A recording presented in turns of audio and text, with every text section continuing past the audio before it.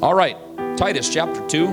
We've been on a series. It's called Saved by Grace, Rescued, and this is it. This is the last one.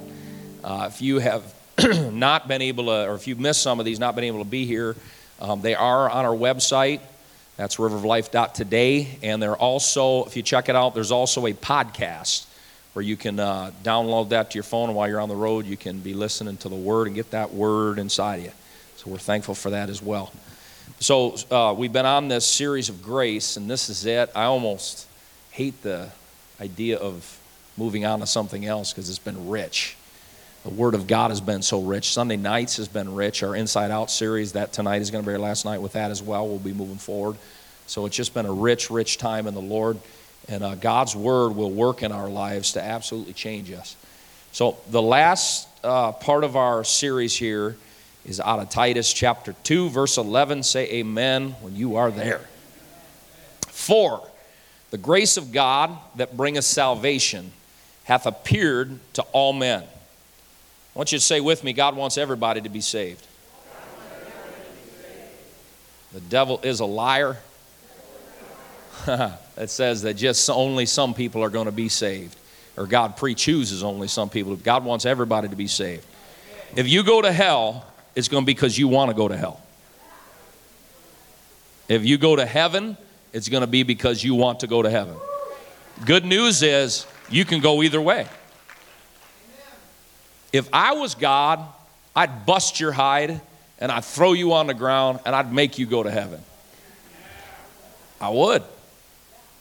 But you know what? God gave you a will because He wants people that choose to love Him. Nobody's here because they have to be here. And we choose this. But that scripture is a powerful scripture. Grace of God to bring salvation hath appeared to all men. Grace has come to everybody. Some people accept it, some will reject it. But it comes to everybody. Notice what that grace that comes into all of our lives does. Verse 12, teaching us. Wow. Grace teaches us? That's what it says. Teaching us. Well, what does grace teach us? This is crazy. This is wild. You turn on Christian radio, you don't probably hear this. It teaches us that denying ungodliness and worldly lust, we should live soberly. Your neighbor say, God wants you to be sober. You don't want to be drunk when the come of the Lord happens. We should live soberly, righteously, and godly in this present world. And while we're living godly, we're looking for that blessed hope and the glorious appearing of the great God and our Savior, Jesus Christ. We're looking for Him while we're living godly, who gave Himself for us that He might redeem us. This is why Jesus saved us, that He might redeem us from all iniquity and purify unto Himself a peculiar people. You're weird to the world. The world's like, man, what's up with them? You people are crack. You're nuts. Peculiar people that are zealous of good works. Good works are good in the Bible. We'll get into that later. These things He told the preacher, speak and exhort and rebuke with all authority. Let no man despise thee. The grace of God that bringeth salvation hath appeared to all men, teaching us that, denying ungodliness, worldly lust, to live soberly, righteously, and godly in this present world. My message, the conclusion of this series, is I want to entitle it The School of Grace. The School of Grace. Because grace teaches us some things. So I wish we had a great big blackboard. We got little chairs here though.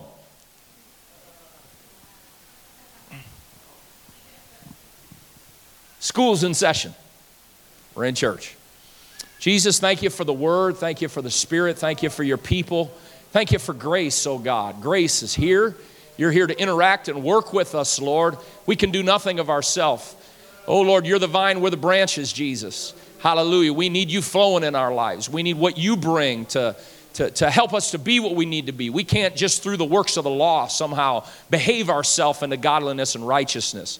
We need the grace of God working in us. And I pray, Lord, bless this message to our hearts today and help us to learn. In Jesus' name we pray. Everybody say amen. All right, God bless you. You can be seated in the presence of the Lord. We are saved by grace. Saved by grace. What does that mean? That means that He takes, where's Brian? You're drowning. drowning. You're drowning in sin, right? You're drowning in the world. You're going underwater. Blah, blah, blah, blah, blah, blah. You're drowning, Brian. And then you're popping back up and you're getting a little bit of air and you're drowning. Isn't that what was happening with all of us? And then one day, Jesus threw us a lifeline. Lifeline is grace. And we are saved by grace. Meaning that we get a hold of this thing. Don't let go. Can I have it back? I don't know. Can I take the symbol? All right. Thank you. We are saved by grace. Grace God throws into our life. Grace, the word for grace is C-H-A-R-I-S. It's charis. Grace, literally the word interpreted as gift. God throws us a gift in our life, and that gift that comes into our life gives us the capacity to be saved. And anybody that's got half a brain, when you're drowning and you're mixed up and you're messed up and you're drowning, anybody that's got half a brain says, oh God, thank you so much for that grace. I'll grab a hold of that grace with all that I've got. I need you to help me. Let me tell you what, if you want to be helped, God will help you. If you don't want to be helped, that's fine too. God will let you go. He doesn't want anybody. He's not willing that any should perish, but that all would come to repentance. It's not God's will. God doesn't want anybody to drown. He loves so much that he throws out to us the grace of God. The grace of God, when it comes into our life, we interact with it. We grab a hold of it. The Bible says we are rescued, and I am saved by grace. It's not what I did. I couldn't save myself. But Jesus threw into my life what I needed to save me. And I thank God for the day that he came in my life and threw into my life what I needed to preserve me and to lift me up above the things that were destroying my life. And that Jesus washed my sins away, forgave my sin and my shame. I'm rescued, I'm redeemed, I'm ransomed, I'm set free by the blood of the Lamb. And I'm so grateful for the grace of God. Amen. Thank God for his grace. I want to talk about a couple things here related. If you've got your Bible. Now, we're going to go through the whole Bible today. We're going to start at Genesis. We're going to end at Revelation. Literally just about. And I don't apologize for that because you want to hear the Word of God. You don't want to just hear my opinion. You want to hear the Word. So we got a massive amount of Scripture we're going to go through. Should be on the screen. Tina, you ready? There's a lot, man. We're going to have these scriptures. They're going to roll. But if you got your Bible, you can follow along as well if you're taking notes. We're going to cover a lot of ground today.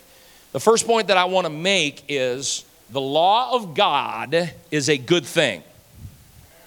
The law of God is not a bad thing. Now, I know New Testament Christians, we go, that law is not for us anymore. And, that law. And there's some people that are like, oh, the law is bad. But listen, the law is not bad. The law is good. The law is a good thing. Now, it was deficient in some ways, but everything about the law, if it wasn't for the law, oftentimes we wouldn't know what's right and wrong, black and white, good and bad. So the law will show us right and wrong. The deficiency the law had, though, the law will tell you, it'll smack you right upside your head, say, boom, you shouldn't be doing this. But the law didn't give you the help that you needed to fulfill the law. The law made demands. The weakness of the law is that the law did not bring the help that was needed. It defined right and wrong, but it didn't bring help. But I am so thankful to God today that I was born when I was born, and all of us need to be thankful we were born, because we're not under the law now. We're under grace. That doesn't mean that God does away with the law. In fact, I was just reading this morning, Exodus 20, about the 10 Commandments. Are the 10 Commandments bad? I think we ought to be, I hope not. Thou shalt not kill. The legal judicial system is built on the law of Moses. It's not a bad thing. It's kind of a good thing if you don't kill people. Right? The law is not bad. The problem is the law tells you what you should be doing, but it doesn't help you to do what you should be doing. All right, are you ready? John chapter 1 verse number 14. The Word was made flesh. Who's that? Jesus. The Word was made flesh. Logos was made flesh, dwelt among us. We beheld his glory, the glories of the only begotten of the Father. Notice, Jesus was full of Grace and what? Now we have both. Jesus was full of grace and truth. John bare witness of him and cried, saying, This is he of whom I spake. He that cometh after me is preferred before me, for he was before me, and of his fullness we have all received in grace for grace. Now watch. For the law was given by Moses, but grace and truth came by Jesus Christ. Grace and truth. In other words, what that means is the law said you better do this, and if you don't, we'll stone you. There's going to be ramifications, repercussions if you don't do this. But when Jesus came, he didn't just say, here's right and wrong, here's black and white. Jesus also said, I tell you what, here's my expectations, but I'm going to help you with those expectations. I feel the Holy Ghost here this morning. Jesus said, here's my expectations, and Jesus does have expectations, by the way. You know, there's like 2,000 New Testament commands. A lot of people don't talk about that. If you love me, keep my commandments. The difference is when you get into the New Testament, it segues into the fact that not only does God say, this is what I want you to do, Jesus comes along inside and says, I'll tell you what, I'm going to give you the desire to want to do it. And not only am I going to give you the desire, Jesus says, I'm going to give you power in your life now. Before you would say, how many of us at some point in our life said, I need to be more moral. I need to do the right things in life. And you tried to start doing that, and you did it for like 6 hours. Right? You did it for like one day, and then you're like, wow, that New Year's resolution lasted a grand total of 19 hours, and I'm back into the same mess. Listen, I did not want to come to church like all you people come to church. When I was a young person, I didn't want to be like you people. I believed in God. I didn't want to be a Christian. I didn't want to go to church. I don't want to be a choir boy. I don't want to be some church guy. Because you people are weird. I don't want to go to church. I don't want to do all this stuff. I didn't want to stop sinning. I liked sinning. I liked getting drunk. I liked getting high. I didn't want to stop doing those things. And then all of a sudden one day my mom says, hey, son, I want you to come to church with me. So I don't think so. It's not my deal. No, I want you to come to church with me. No, it's not my deal. I want you to come to church. Why? I'm getting baptized. So what? I want you to come to church with me. I'm getting baptized. I want you to watch me get baptized. I don't think so. So we had this wrangling back and forth, and thank God mom's will was stronger than my will. And I came to church that night, and forgive me for my repetitiveness. If you pastor somewhere 23 years, you're going to share the same stories. I can't help it. So you know, January the 11th, 1987, that fateful night, I came walking into that Pentecostal church, you nutty, crazy Christian people, and I came there almost against my will because mom and sis were getting baptized. And all I can tell you is at the end of that service, after mom and sister got baptized, I'm standing there. I'm a cool 15-year-old tough guy kid. You don't cry. All of a sudden, I just start crying. Like, what's going on? I'm closing my eyes, and I'm kind of holding the pew in front of me, and I'm just feeling like, whoa. I'm feeling God, and I'm crying, and I don't know what to do, and I look up, and there's the Pentecostal huddle. You don't know what that is? Stick around. You'll know. You'll figure it out. There's about 20 people that were around me, and they're just, oh, God, touch him. They're praying over me, praying for me, and I'm crying, and I look up. And standing next to me is the youth pastor. And the youth pastor looks at me. Remember, I didn't want to be there, right? I don't want to be like you people. And I'm standing there, and the youth pastor looks at me and says, would you like to get baptized? To which I said, yes, I would like to get baptized. And then, this little thought hit my mind, and now I know it was the devil. And this little thought was like, why did you say that? So I followed the youth pastor in the back there. They got a room there, and I changed into this robe-looking thing, and I went into the baptismal tank, and they put me into the baptismal tank, and they put me underwater, and thank God they lifted me back up. If you've never been baptized, we will lift you back up.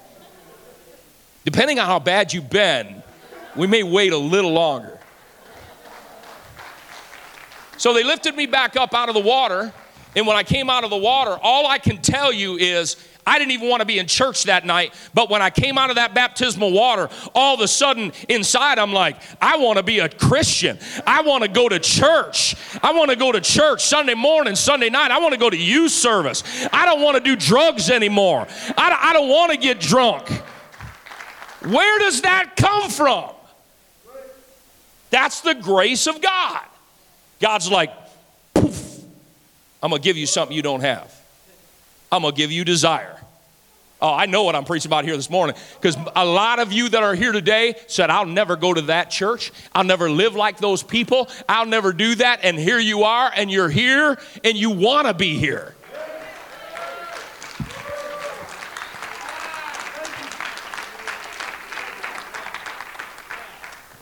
And the fingerprints of God are all over your life. And what you can know is it's God that did that inside of you. It's God.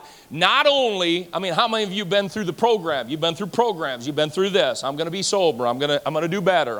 You've been through counseling. You've been through all that. And that worked for a little while, and you end up back in the same mess. But now here you are, and you've been clean for a year. You've been clean for 5 years. And it's because you're not a drunk anymore. You're not a high on anymore.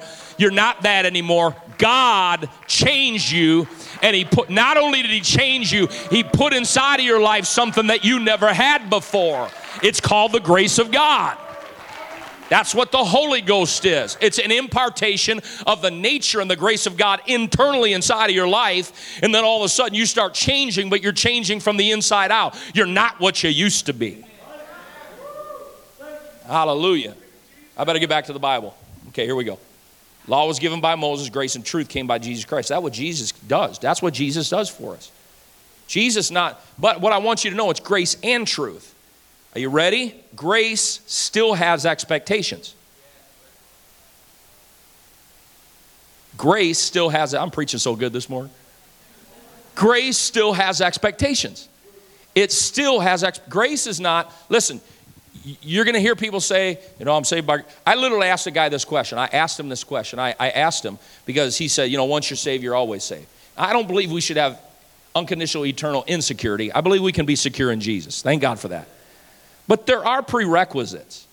I literally asked a guy, I asked him one time, I said, so, if you just went and murdered 22 people and you never repented, all right, does that mean, are you still going to go to heaven? Absolutely. Let me tell you what that is. That's junk. That's Greek for garbage. It is a lie. It is a lie of the devil. It's a lie that says, no matter, once you're saved, no matter what you do, come on, man. Even logically, it doesn't make any sense. But what God says, though, is I will give you power in your life, thank God, so that we can live above sin. He said, I'll give you the power that you need so that you don't even want to do that anymore. You don't want to be a part of. That's what the Bible says. Grace and truth came by Jesus Christ. So grace comes, but it's also truth, meaning that grace still has expectations of our life. And that's what I'm talking about, the school of grace. So the product, remember we had the lathe and all that stuff up here. The product is, this is beautiful, isn't it? When it's done, it's beautiful. It's the product. This was a piece of firewood, Mike. This was literally out of our wood shed. It was a piece of firewood. It was going to just be burned up. And now it's something that has value, kind of like us. We were just going to be burned up for eternity. God said, no, I'm going to pull them off the trash heap. I'm going to make them treasure. God says, I'm going to pull them out of the dumpster. I'm going to make them a treasure. I'm going to make something out of their life. This is the product, right? This was a blank canvas until it was painted. And then this is the product. This is a pen, that this is nothing more than a kit full of a bunch of components and a block of wood. But the finish was a product, right? What I'm saying is God is after a product. You know what God's after? Listen, this is what matters to God. This is what's so wonderful about the Lord. Let me tell you what God is after. God wants to make sinners into strong saints. God wants to take people whose lives have been so wrecked and messed up by sin. He wants to take them and he wants to lift them up and redeem them and ransom and rescue them and put their life all back together so that when people look at that person, they say, unbelievable. Can you believe what happened to so-and-so? What happened to so-and-so? And when they say what happened to so-and-so, the only answer is, I heard he started going to church. I heard she got saved. I heard Jesus is working in her life. And she tried everything else, but look at where she's at right now. It was Jesus that did that for her. That's the product that God is after. The product that God is after is that God would make us into strong apostolic children of God. You are his masterpiece. That's his masterpiece. When God gets to bragging, he could say, look at my solar system. Look at the sun and the moon and the stars. He could brag about everything. Look at my Rocky Mountains. He could say, look at the blazing sunset. But you know what? That's not what makes God really happy and really proud. When God wants to get really happy and really proud, what he says is, look at this person right here. Look at what they used to be and look at what they are now. This is the before picture. This is the after picture. When God's grace works in somebody's life, the thing that excites him is what you and I become by the grace of God. And we used to be this, but God is so good. And he gets all the credit and all the glory for it. Anything good that we have in our lives is a byproduct. The family you have, the sanity you have, the sobriety you have, the job you have, the blessings that you have in your life are because Jesus. He did that in your life. And now, you become the product. God's like, you want to see what I can do? Look at this person. And literally, he makes beautiful things out of our lives. Okay? So I want to deal with the concept here. If you've got a Bible, I'm going to read about 10 scriptures really fast here this morning. Now, you know, in some ways in the Christian community, unfortunately, good works. Can you say that with me? Good works. Good works have got a bad rap. It's like, you don't have to, doesn't really. Can I tell you what? God wants you and I to be good, and he wants us to do good. It's young people, it's still good to be good. Culture may look at you and say, oh, you're just a bunch of goody two-shoes, you bunch of weirdos, come on, you make such a big deal about this and that. They would like to shame you sometimes because of the way that you live your life. I want to reinforce this morning, it's still good to be good. God likes it when we're good. He wants us to be good, and he'll help us to be good. So watch these scriptures. There's a bunch of them. I'm going to roll through them really quick. Titus 3:1. Put them in mind to be subject to principalities and powers, to obey magistrates, to be ready to every good work. Titus 2:7, in all things showing thyself a pattern of good works. 1 Timothy 2:10, but which becometh women professing godliness with good works. Thank God for all the godly ladies in the church that are showing the world, the Bible says here, good works. 2 Corinthians 9:8, God is able. How many know God is able? God is able. God is able. What's he able to do? He's able to make all grace abound toward you. What does that mean? That you having all sufficiency in all things may abound to every good work. God's given you grace so that you can abound to what? Good works. 1 Timothy 6:18, that they do good, that they be rich in what? Money, finances, rich in what? Rich, the church would be rich in good works. Truth is, we may not have money, but I tell you what we really can have. We can be rich in good works. Goodness of God working in our lives, which God hath before ordained that we should walk in them. Hebrews 13:21, watch that one. He'll make you perfect in what? Every good work, to do his will. 1 Peter 2:12, they may by your good works, which they shall behold, glorify God in the day of visitation. What does that mean? That the world looks at you and they're like, Shane, man, how's Shane doing what he's doing? Oh, Jesus is working in Shane's life. And they say, wow, look at what God did in Shane's life. Shane is a marquee. Shane is a billboard that God worked in his life, and he's a testimony. And how does the world know? By our good works. That's what it said. They'll glorify God in the day of visitation when they see what? Our good works. Colossians 1:10, that you might walk worthy of the Lord unto all pleasing. How many want to please God and walk in with God and make God happy? That's my desire. I help us, Lord. That's what he said. Walk pleasing unto God, being fruitful in what? Every good work. And increasing in the knowledge of God. Hebrews 10:24, if that one doesn't work for you, this one might. Let us consider one another to provoke. Spend to that person next to you and say, I got a job. It's to provoke you. To provoke you. Say, no, not like you're thinking. I had a little sister, and I could provoke her. And my little sister, I'm telling you right now, could provoke me. But the kind of provoking this verse is talking about, what do we provoke? We provoke unto love and to good works. Come on, brother. God wants you to be good and do good. God's going to help you in that. We provoke one another to good works. Acts 9:36, this woman, her name was Dorcas. That's her name, was Tabitha. But what was it that what was her notoriety? What she was known for, the Bible says this woman was full of good works. I don't read anywhere in the Bible when James was beheaded. He was the bishop of the New Testament church. He was beheaded. I don't hear, there probably was weeping that went on, but the scripture doesn't tell us that. But when this woman died, the church, people were weeping. People were crying. Why were they crying? They're saying, who's gonna make clothes for us?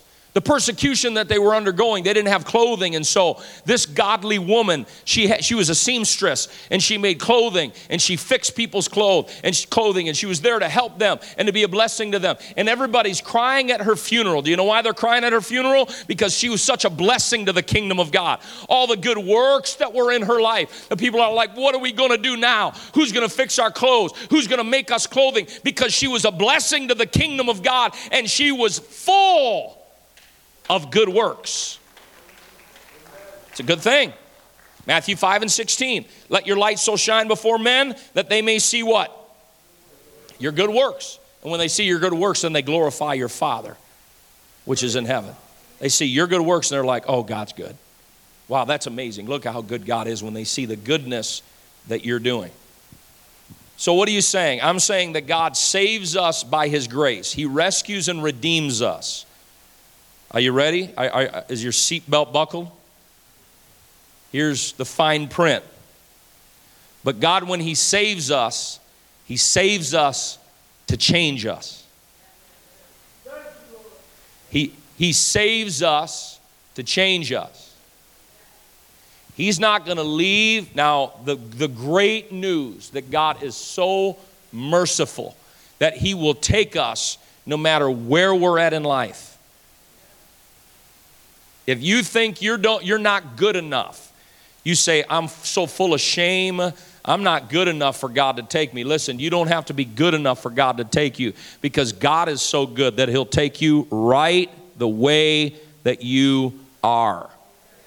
If that wasn't the case, none of us would have hope. Because listen, none of us had our lives all together. But Jesus will take us and love us and care for us and be there. And his cross and the blood of Jesus was for us when we were not deserving. But listen, when we're born again and we come into the kingdom of God, that's when the real work begins. Because he saves us to change us. That means we come to God cursing and swearing, but God says, I'm going to get that out of your life. We come to God smoking and toking, and God says, I'm going to get that out of your life. We come to God with out of control anger. I just can't help myself. Well, God's going to start helping you. Come to God with wrath and anger, and you know what? He begins to change that in us. We come to God, we're rebellious. Nobody can tell us anything. That's how I was. I got the Holy Ghost. I had the bona fide Holy Ghost. I spoke in tongues. I got the Holy Ghost. Was I saved? I was saved. But I still had some rebellion in me. God didn't kick me to the curb, thankfully. He didn't say, get out of my church. You still got rebelliousness inside of you. But I tell you what he did. He started working on me. You don't know what that means, but what that means is then I had a lot of challenges that came my way. My pastor told me there was a girl I was in love with. I thought I was in love with. And he said, don't date her. Who does he think he is to tell me what to do? My parents would say things. I'm a Holy Ghost-filled teenager, but inside I'm going, who does Dad think he is to tell me anything? Nobody tell me anything. You know what? God had to get that out of me. God didn't leave me. I got the Holy Ghost, and I still had some rebellion that had to be taken care of. And guess what? God got that out of me. Come on. Vengeful and critical and thieving. If you're filled with the Holy Ghost, God's going to help you to stop stealing. Is this too plain? Maybe it's too plain. Scamming, lying. I know people that couldn't tell the truth, standing on the Bible, looking at Jesus. They couldn't tell the truth to save their lives. But when you get the Holy Ghost, you know what God's going to do? He's going to go beep, beep, beep, beep, beep, beep, beep, beep, beep, beep. You need to stop that. That's the grace of God. Come on, talk to me about singing and shouting, Pastor. Talk about running the aisles. Talk about goosebumps. No, you know what Jesus does sometimes? He starts working on us. He starts working on us. He starts working on us. God said, I'm going to change that. That means the stuff you look at on your phone. There's a porn epidemic in our world today. Jesus starts working in your life. Guess what? Porn's going to start leaving when Jesus starts coming into your life. Jesus walks into your life. He's going to start pushing the porn out of your life. All right, 2 Corinthians 5:17. Notice what it says. Therefore, if any man be in Christ, he is a new creature. Old things are passed away. Behold, all things are become new. Let me read two other translations because they're just beautiful. This means that anyone who belongs to Christ has become a new person. The old life is gone. A new life has begun. This is the Amplified. Amplified says it just really beautifully. Therefore, if any person is engrafted in Christ the Messiah, he's a new creation, a new creature altogether. The old, previous moral and spiritual condition has passed away. Behold, the fresh and new has come. The fresh and new has come. That means that if you're in Christ, the old life begins to pass away. You know, the dope smoking. There's no such thing as a Christian dope smoker, by the way. Christian fornicator. They're incompatible words, right? Thank God he's so merciful, though, when we sin, he doesn't just kick us to the curb, but man, he starts talking to us. It's called conviction. And all of a sudden, those things start passing away. And before you know it, it is amazing if you'll let God have his way in your life and you obey him and follow his will for your life. You're born again. All of a sudden, if you look in 6 months or 1 year, all the changes that are happening in your life. Why is that? Because grace is a teacher. Grace is a teacher. Grace starts teaching us, and grace starts working in us, and we start developing convictions in our life, and all of a sudden we start changing. What is that? That's the work of grace in our life. This is the product, right? What is the product? The finished product is a strong apostolic child of God. Amen? That's the product. What's the process? That's the product. This is what, the end result. How do we get to the end result? What's the process? The process, are you ready? Here's my message, is the school of grace. The process of transformation literally is the school of grace. Ding, ding, ding, ding, ding, ding, ding, ding, ding, ding, ding, ding, ding. School's in session. I wish we had a big buzzer, like a school. Class is in session. Class is in session. Class is in session. What's that mean? That means this isn't just a Sunday thing, folks. God is going to start teaching us every day of our lives. Every day. Every day. A Bible study guy was telling me about that. He's in a group, and in the group, and it's a Christian recovery group. It's a good thing. He said, but in the group, there's all kinds of different ideas, and one of the guys said, well, here's the deal. He said, I go to church. He said, I take communion. He said, I take communion, and then I'm good for about a month. I take communion, I'm good for a month. Which parenthetically, what he's saying is, then I just party down, man, have fun, just do whatever I want to do. But then I come back to church and I take communion, that covers me for about a month. Covers me for a month. I took communion, I'm good for a month. Now I can go get drunk, get high, run around, fornicate, play around, steal. But I took communion once a month. Folks, this isn't just a Sunday thing. It's not just a Sunday thing. This living for God stuff's a Monday thing and a Tuesday thing. Thank God. And a Wednesday thing and a Thursday thing. You know what that means? God's going to show up, and I thank God. We come to church, we worship God, he shows up. We need this. This is important. This is vital. We got to have this. We got to have group. Group's important. Sunday night, PM Live is going to be important. It's going to be wonderful. But listen, if the only work of God in my life happens when I gather corporately with the people of God, I'm in trouble. I need a walk with God. And this is what grace does. Grace is going to show up on Monday morning. Grace is going to show up Monday afternoon. Grace is going to show up Tuesday. What's grace going to do? Grace is going to show up on Thursday. And what's grace going to do? Grace is throughout the day. It's going to give me a little desire, inspiration. Man, I haven't prayed today. I ought to talk to God today. I haven't cracked my Bible today. I ought to open the Bible. You know, all of a sudden something comes out of your mouth and there's this little twinge of guilt inside that says, man, I probably shouldn't have said that. Or you do something and you know this, you think it's your conscience, but what it really is grace. And it says, you probably should go apologize to that person. You shouldn't have done that. You know what that is? That's the fact that God keeps working on us and working with us. And the process of transformation is the school of grace. School's in session. Ding, ding, ding, ding, ding, ding, ding, ding, ding, ding, ding, ding, ding, ding, ding, ding, ding. School's in session. Let me give you the good news. Let me give you the hopeful news. God will work with you. The good news is he recognizes that we're all at different levels of development, and he also, God is so merciful that he understands that it doesn't happen overnight. Everything in our life doesn't happen overnight. We are all children of God, works in progress. We are works in process. Don't condemn me too hard if I'm not all that I can be. God's still working on me. Don't tell me to leave the church if I'm stumbling and fumbling, because God's working on me. What are you saying? I'm saying God's working on all of us in this building here today. Every one of us, because he's a good God, and he's not just going to leave us to ourselves. The process that God's going to work through in our life, the process is grace. Grace continues to work on us. Grace works on us. What does grace do? Grace teaches us how to live godly. It teaches us and molds us how to live a godly life. Watch Romans 6, 1 through 3. Romans 6. Because God wants us to be godly. And so even this message that I'm teaching, there's room for misinterpretation. The Apostle Paul was dealing with that. He's preaching the grace of God so strong that people are thinking that it was giving them license and permission to live sinful lives as Christians. And he's saying, that's not what I'm saying. Watch Romans 6, 1.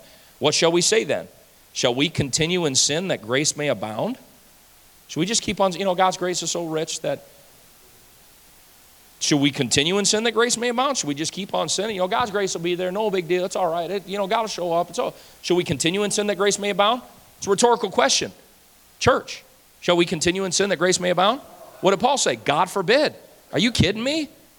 No, I'm saved. I make excuses. It's okay. I'm going to heaven anyway. That's what he's saying. No, don't misinterpret it. God forbid. How shall we that are dead to sin live any longer therein? Know ye not that so many of us as were baptized into Jesus Christ were baptized into his death? Don't we know we've been born again? The old life has been crucified with Christ. Don't we know that we were baptized, something happened in our life? So grace is not the freedom to do whatever I want to do. Grace is not the freedom so that you can do whatever you want to do. Grace is the freedom to live God's will for your life. Grace is the empowerment that God comes into your life and says, it's not like this blanket cover-all excuse for, immorality and whatever. No, God says, what I'll do is he said, I'm going to come into your life and I'm going to make a deposit in your life and I'm going to help you to live godly. I am going to give you the desire to live godly and I'm going to give you the power to live godly. Even if you don't have the power, God says, I'll give you what you don't have. I'll give you the desire and I'll give you the power to do what? To live a godly life. That's what the grace of God is for. Grace is not liberty and freedom to live however I want to live. Grace gives me the power to live how he wants me to live. Grace is not an excuse for my sin that allows me to do whatever I want. Grace is the power that says he's going to help me to do what he wants in my life. His grace is going to work in me and change me into his will and do what he wants me to do. And fundamentally, that's why this is the last lesson, is that at the end of the day, that's what God's grace teaches us.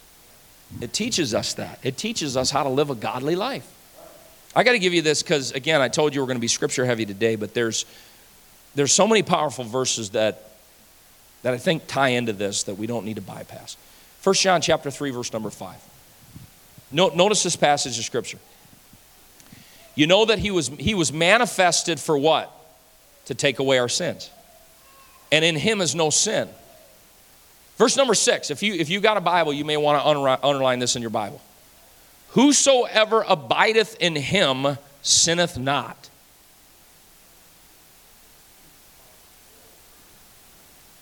Is that in our Bible? Whoever abideth in him sinneth not. You saying, Rev, that I won't sin? I'm saying, well, what would the opposite of that be? The opposite would be, Jesus is, he saved you. He saved you, and, too bad you're just going to be sinning. Some people say this. It irks me, I got to admit. I see it on Facebook now and then. We're all sinners. We just sin. Now, listen, let's be real. Do we sin at times? Sure we do. But our approach is never one that's an excuse. We all just sin. You're like, I got mad and I rammed into that guy with my car. I'm just a sinner. I pulled out a pistol and I shot his two back tires out. He cut me off. Oh, I'm just a sinner. Come on, man. That's not the approach that you take. We're just all sinners. No, that's not what he said. The Bible says, whosoever abideth in him sinneth not. What does that mean?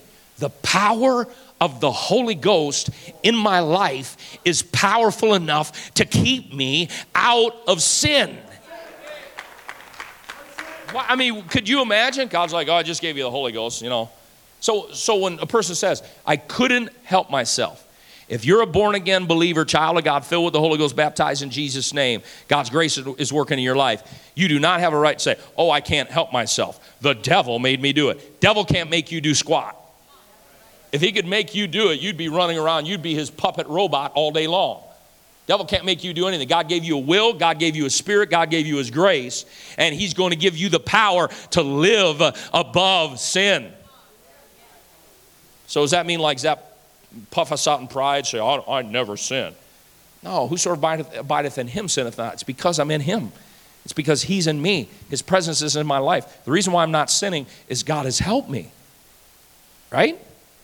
Whosoever sinneth hath not seen him, neither known him. Now one thing, again, if you got your Bible, underline ETH. ETH, what is that? That's present progressive. That means a continual state, sinneth. That means somebody that just keeps on sinning and sinning and sinning and sinning and sinning, sinning, sinning, sinning. He's saying God's going to deliver you in such a way, you're not just going to keep sinning and sinning, sinning, sinning, sinning, sinning, sinning. His power in your life, his grace in your life is going to stop you from sinning, sinning, sinning, sinning. Do we make mistakes in life? Yes, we do. When we make mistakes, when we sin, we have an advocate with the Father. We pray. We confess our sins. He's faithful and just. Forgive us all our sins unrighteous. If we perchance sin, then God's going to forgive us of that sin. But our bias is not that, we're all just going to sin every day. We all just sin every day. That's not what the Scripture says. 7, little children, let no man deceive you. Interesting, he's like, that's a deceptive doctrine right there. Everybody just sins. Let no man deceive you. He that doeth righteousness is righteous, even as he is righteous. He that committeth, ETH, continue to sin, is of the devil. You don't want John to be your pastor. Pastor John would say, you keep committing sin, you're the devil. Uh-oh. That was rugged. The devil sinned from the beginning. For this purpose, the Son of God was manifested, that he might destroy the works of the devil.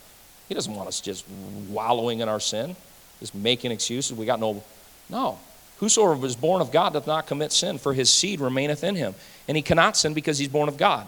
What is that saying? That's saying the power of the Holy Ghost inside of your life is going to keep you from sinning. It's going to be like the emergency warning system. Woo, woo, woo, woo, woo. No, wrong, don't do that, don't go there, don't say that, don't do that. Oh, you did that, repent, repent, repent, repent. Get it right, get it right, get it right. You get it right, it's right. His seed remained in him. That's seed. What's seed? The word, seed of the Spirit. Seed of God. In this, the children of God are manifest, children of the devil. Whosoever doeth not righteousness is not of God, neither he that loveth not his brother. That's hardcore. But that's true. That's how this intermingles with grace. 1 John 5:18. We know that whosoever is born of God sinneth not. ETH. Whoever is born of God sinneth not. But he that is begotten of God keepeth himself. Oh, now the Holy Spirit of God in my life has given me self-control. Oh, I got self-control in my life. I can't say anymore, the devil, I couldn't help myself. Oh, he is begotten of God, keepeth himself, and that wicked one, notice, toucheth him not. Because you want to know what the touch points of Satan are? This is not the focus of my message, but I got to hit it here because I think the Lord is leading us this way. It says that wicked one toucheth him not.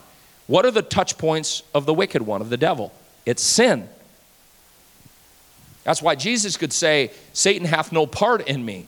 If you turn Jesus inside out, upside down, he didn't have any handle points where Satan could come into his life and grab a hold of his life and manipulate him. He didn't have that. Because when you've been delivered from sin, if you're born of God, we stop sinning, and then the wicked one doesn't have access to your life anymore. Listen, the devil's got no more access to your life. He can try, he can tempt you, he can speak lies into your mind, but he can't have your life anymore if you're born again of the water and the Spirit, and you're born again by the blood of the Lamb. Satan does not have free access to your life anymore. We're not victims. We are victors in Christ. And we know that we are of God, and the whole world lieth in wickedness. All right? Okay. So let's go to our lesson. I'm going to wrap it up with this. This is the final thought. Grace is a teacher. Grace is a teacher.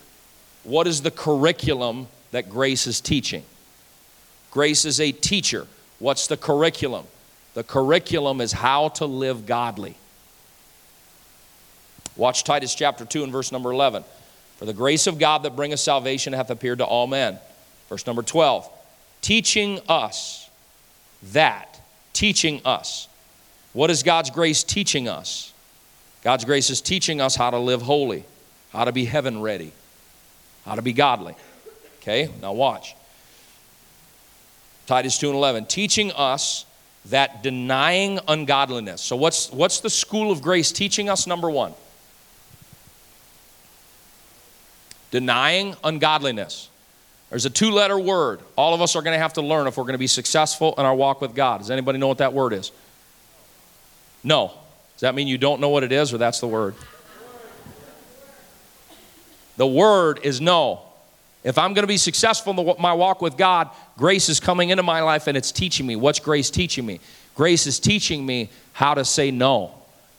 Denying ungodliness. Nope, I'm not watching that kind of movie right there because I got the Holy Ghost in my life. I'm not watching that kind of movie. No, I'm not walking into that establishment right there. I'm not bellying up to the bar. Oh, no. Why? Because grace is teaching me to deny ungodliness, to dismiss and reject ungodliness, right? Grace is teaching us. No, I'm not stealing that. No, I'm not going to be a gossip. I can't gossip about that person. Because why? Because the grace of God is teaching me. Amen? It's teaching me. I'm not going to live a life of self-pity. The grace of God comes into my life. The grace of God is teaching me. The first thing is to deny ungodliness. No, I'm a Christian. I'm not having porn in my life. These kind of things you say, oh, these should be given things. I'm telling you what, it is an epidemic, and it's an epidemic because porn is after you. It's $1 billion business, and it's wicked, and it's unfair.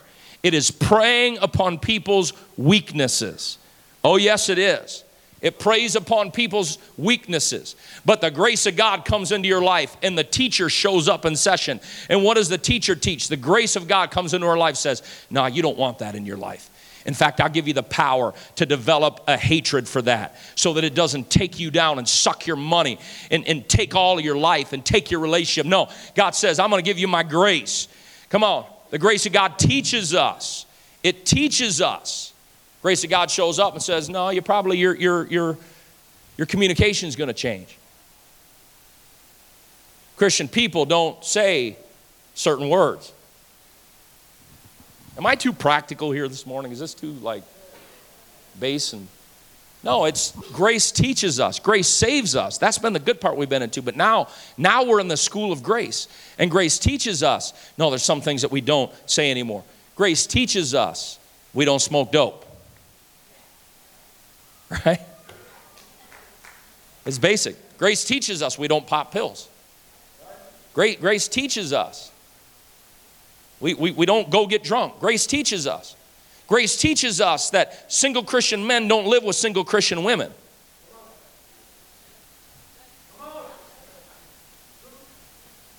It's basic, man. I don't know how to get any more basic. It teaches us. What does it teach us? Grace teaches us that denying ungodliness, we deny it. What's the next thing grace teaches us?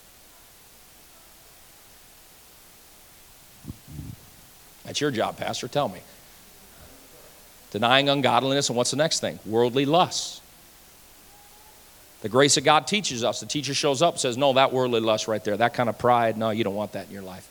Grace teaches us, don't be arrogant. Grace teaches us not having covetousness in our life. Grace teaches us, no, we don't want strife. Grace teaches us these things. It teaches us that denying ungodliness, so there are some things that grace teaches us not to do. Some things we don't do. We don't do. As Christian people, there are some things we don't do. Why? Because grace is working in us, and He's changing us, and He's working in our lives. There are things that we used to do. All of a sudden, God says, no, you probably don't want to do that. And God starts giving you power in your life, and you stop doing some things. There are some things we stop doing, and there are other things that we start doing. What do we start doing? The Bible says, living soberly. We start living sober. That's what it says, the Bible, Titus 2:12. Living soberly. We start living soberly. We start living righteously. We start living godly. Remember, what does grace teach us? How to live godly. How to live soberly, righteously, and godly. Are you in Titus 2:12 there? And what's the last part of that phrase? That scripture, Titus 2:12. Live soberly, righteously, and justly. What does it say? Somebody help me. Where? In this present world. In this present world. I want everybody under the sound of my voice to know that you can live godly in the 21st century, and you can live holy in America. You can live godly in an ungodly world. I hate to tell you this, but the 1950s are over. The Beeve, some of you don't even know what I'm talking about. The Beeve is probably 80 years old now, if he's still alive. The Beeve isn't around. The Brady Bunch, they're gone. And we may a sense of nostalgia come over us, and oh, for the America of the 50s. The simplicity. America was so much better. And now we got all this transgenderism. We got all this, all these agendas. And we got, man, everybody's on some kind of drug. And everybody's dealing with anxiety. And our world is so mixed up, and our world's so messed up. And Pastor, you're saying to live godly. Our world is so bad. That scripture tells us that grace is saying that we can deny ungodliness and worldly lust. We can live soberly, righteously, and justly in this present world, here, now, your world, my world, 21st century, mixed up, messed up America. We can still be apostolic. We can still be Holy Ghost filled. We can live a godly life. We can live the kind of life God wants us to live, even though surrounding us is ungodliness everywhere. God can keep us. He can help us. He can empower us, and He can fill us to live a godly life in the middle of a world that's mixed up. Grace. Grace. Grace. Grace. Grace is helping us to live a godly life. You can live for God. You say, but man, when I go to work, you don't know all the guys that I work with are this and that. Well, guess what? God planted you right there to be a missionary. God planned you to be a missionary, to tell them, show them, to exemplify to them, there's a better way to live. I thank God for our young people. Thank God for all of our children and young people. Children and young people be like, oh, but you don't know. You don't know when I go to school how all of the influences that are there. But God says, guess what? I put something into your life super duper hyper special. It's called the grace of God.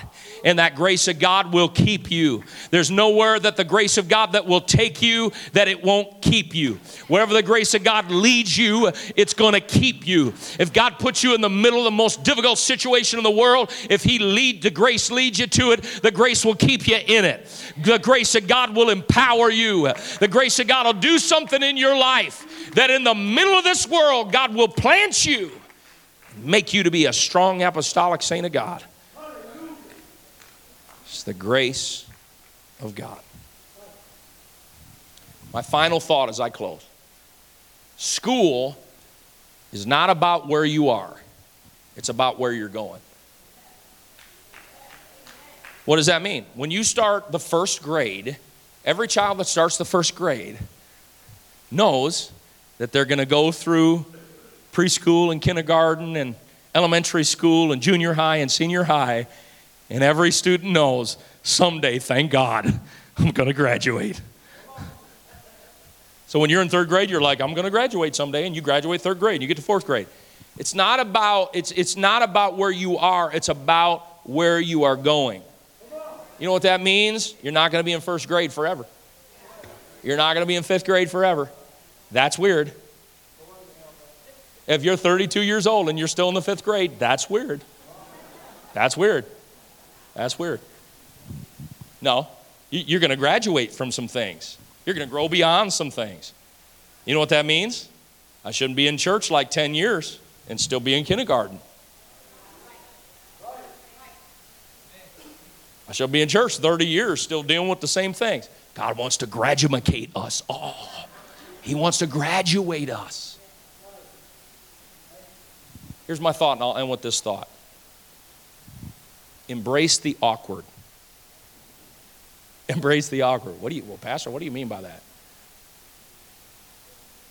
Hi, my name's Ron Lichtel. Oh, my name's Ron Lichtel.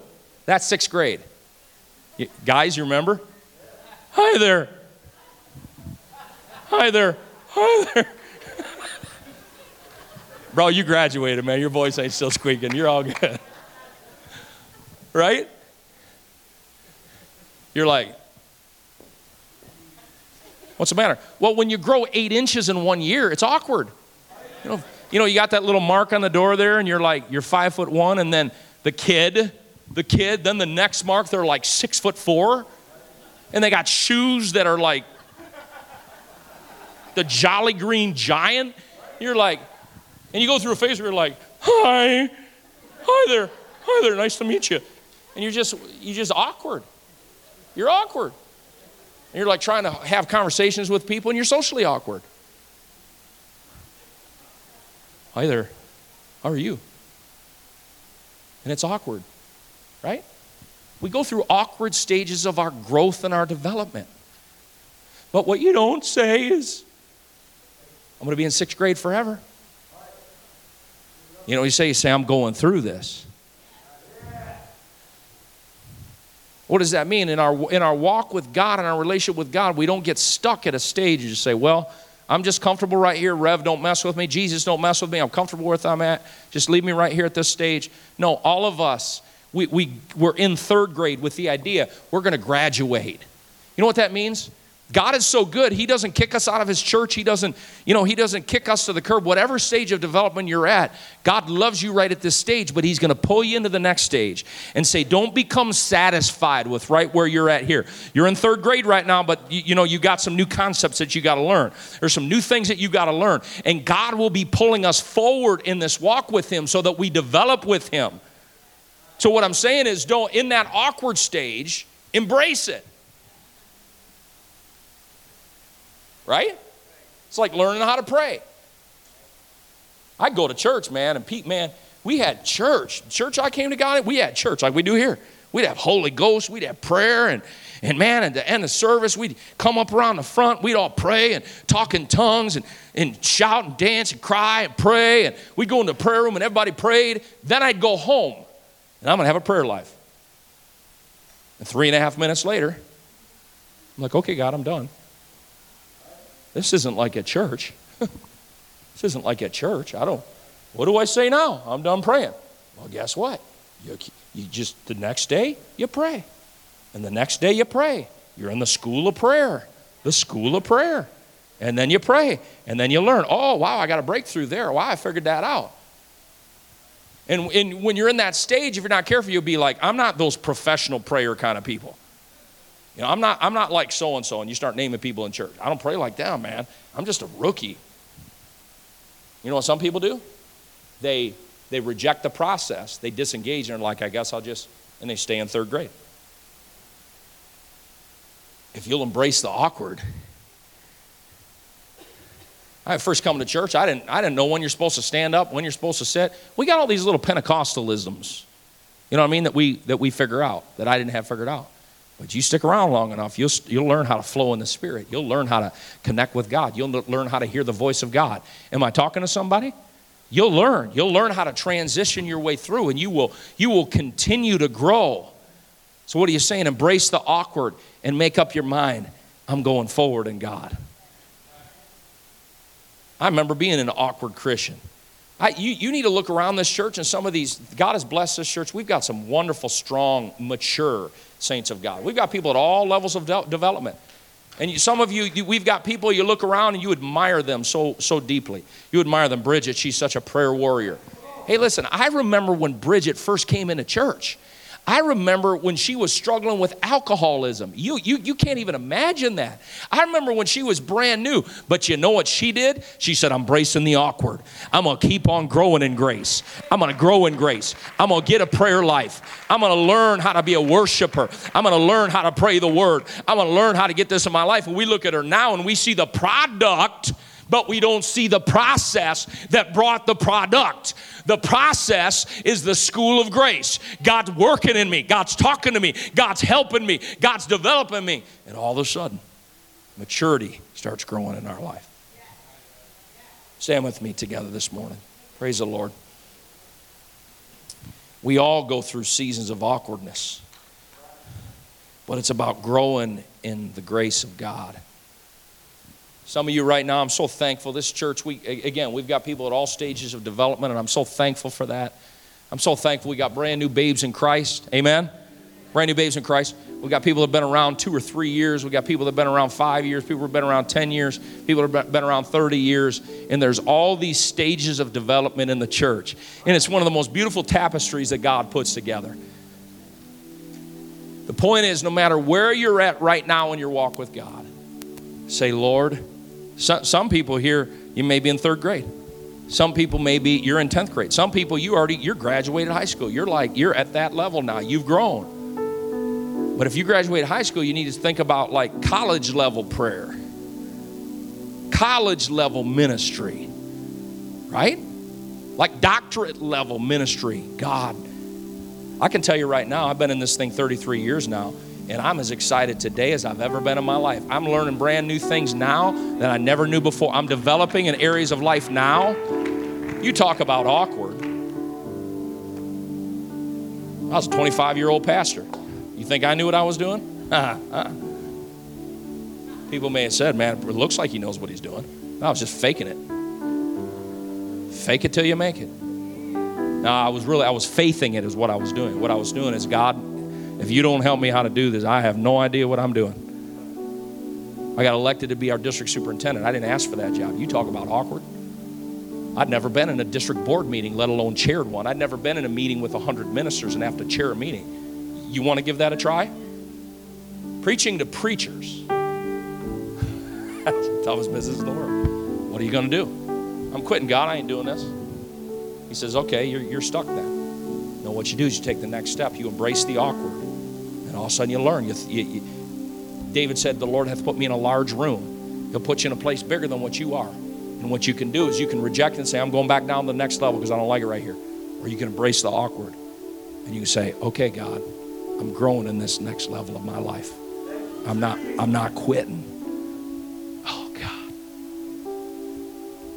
I feel the Holy Ghost here, just the Spirit of God that's just calling us, all of us. It's calling us upward. The upward call of God in Christ Jesus. Can we pray now? Can we reach out to Him now?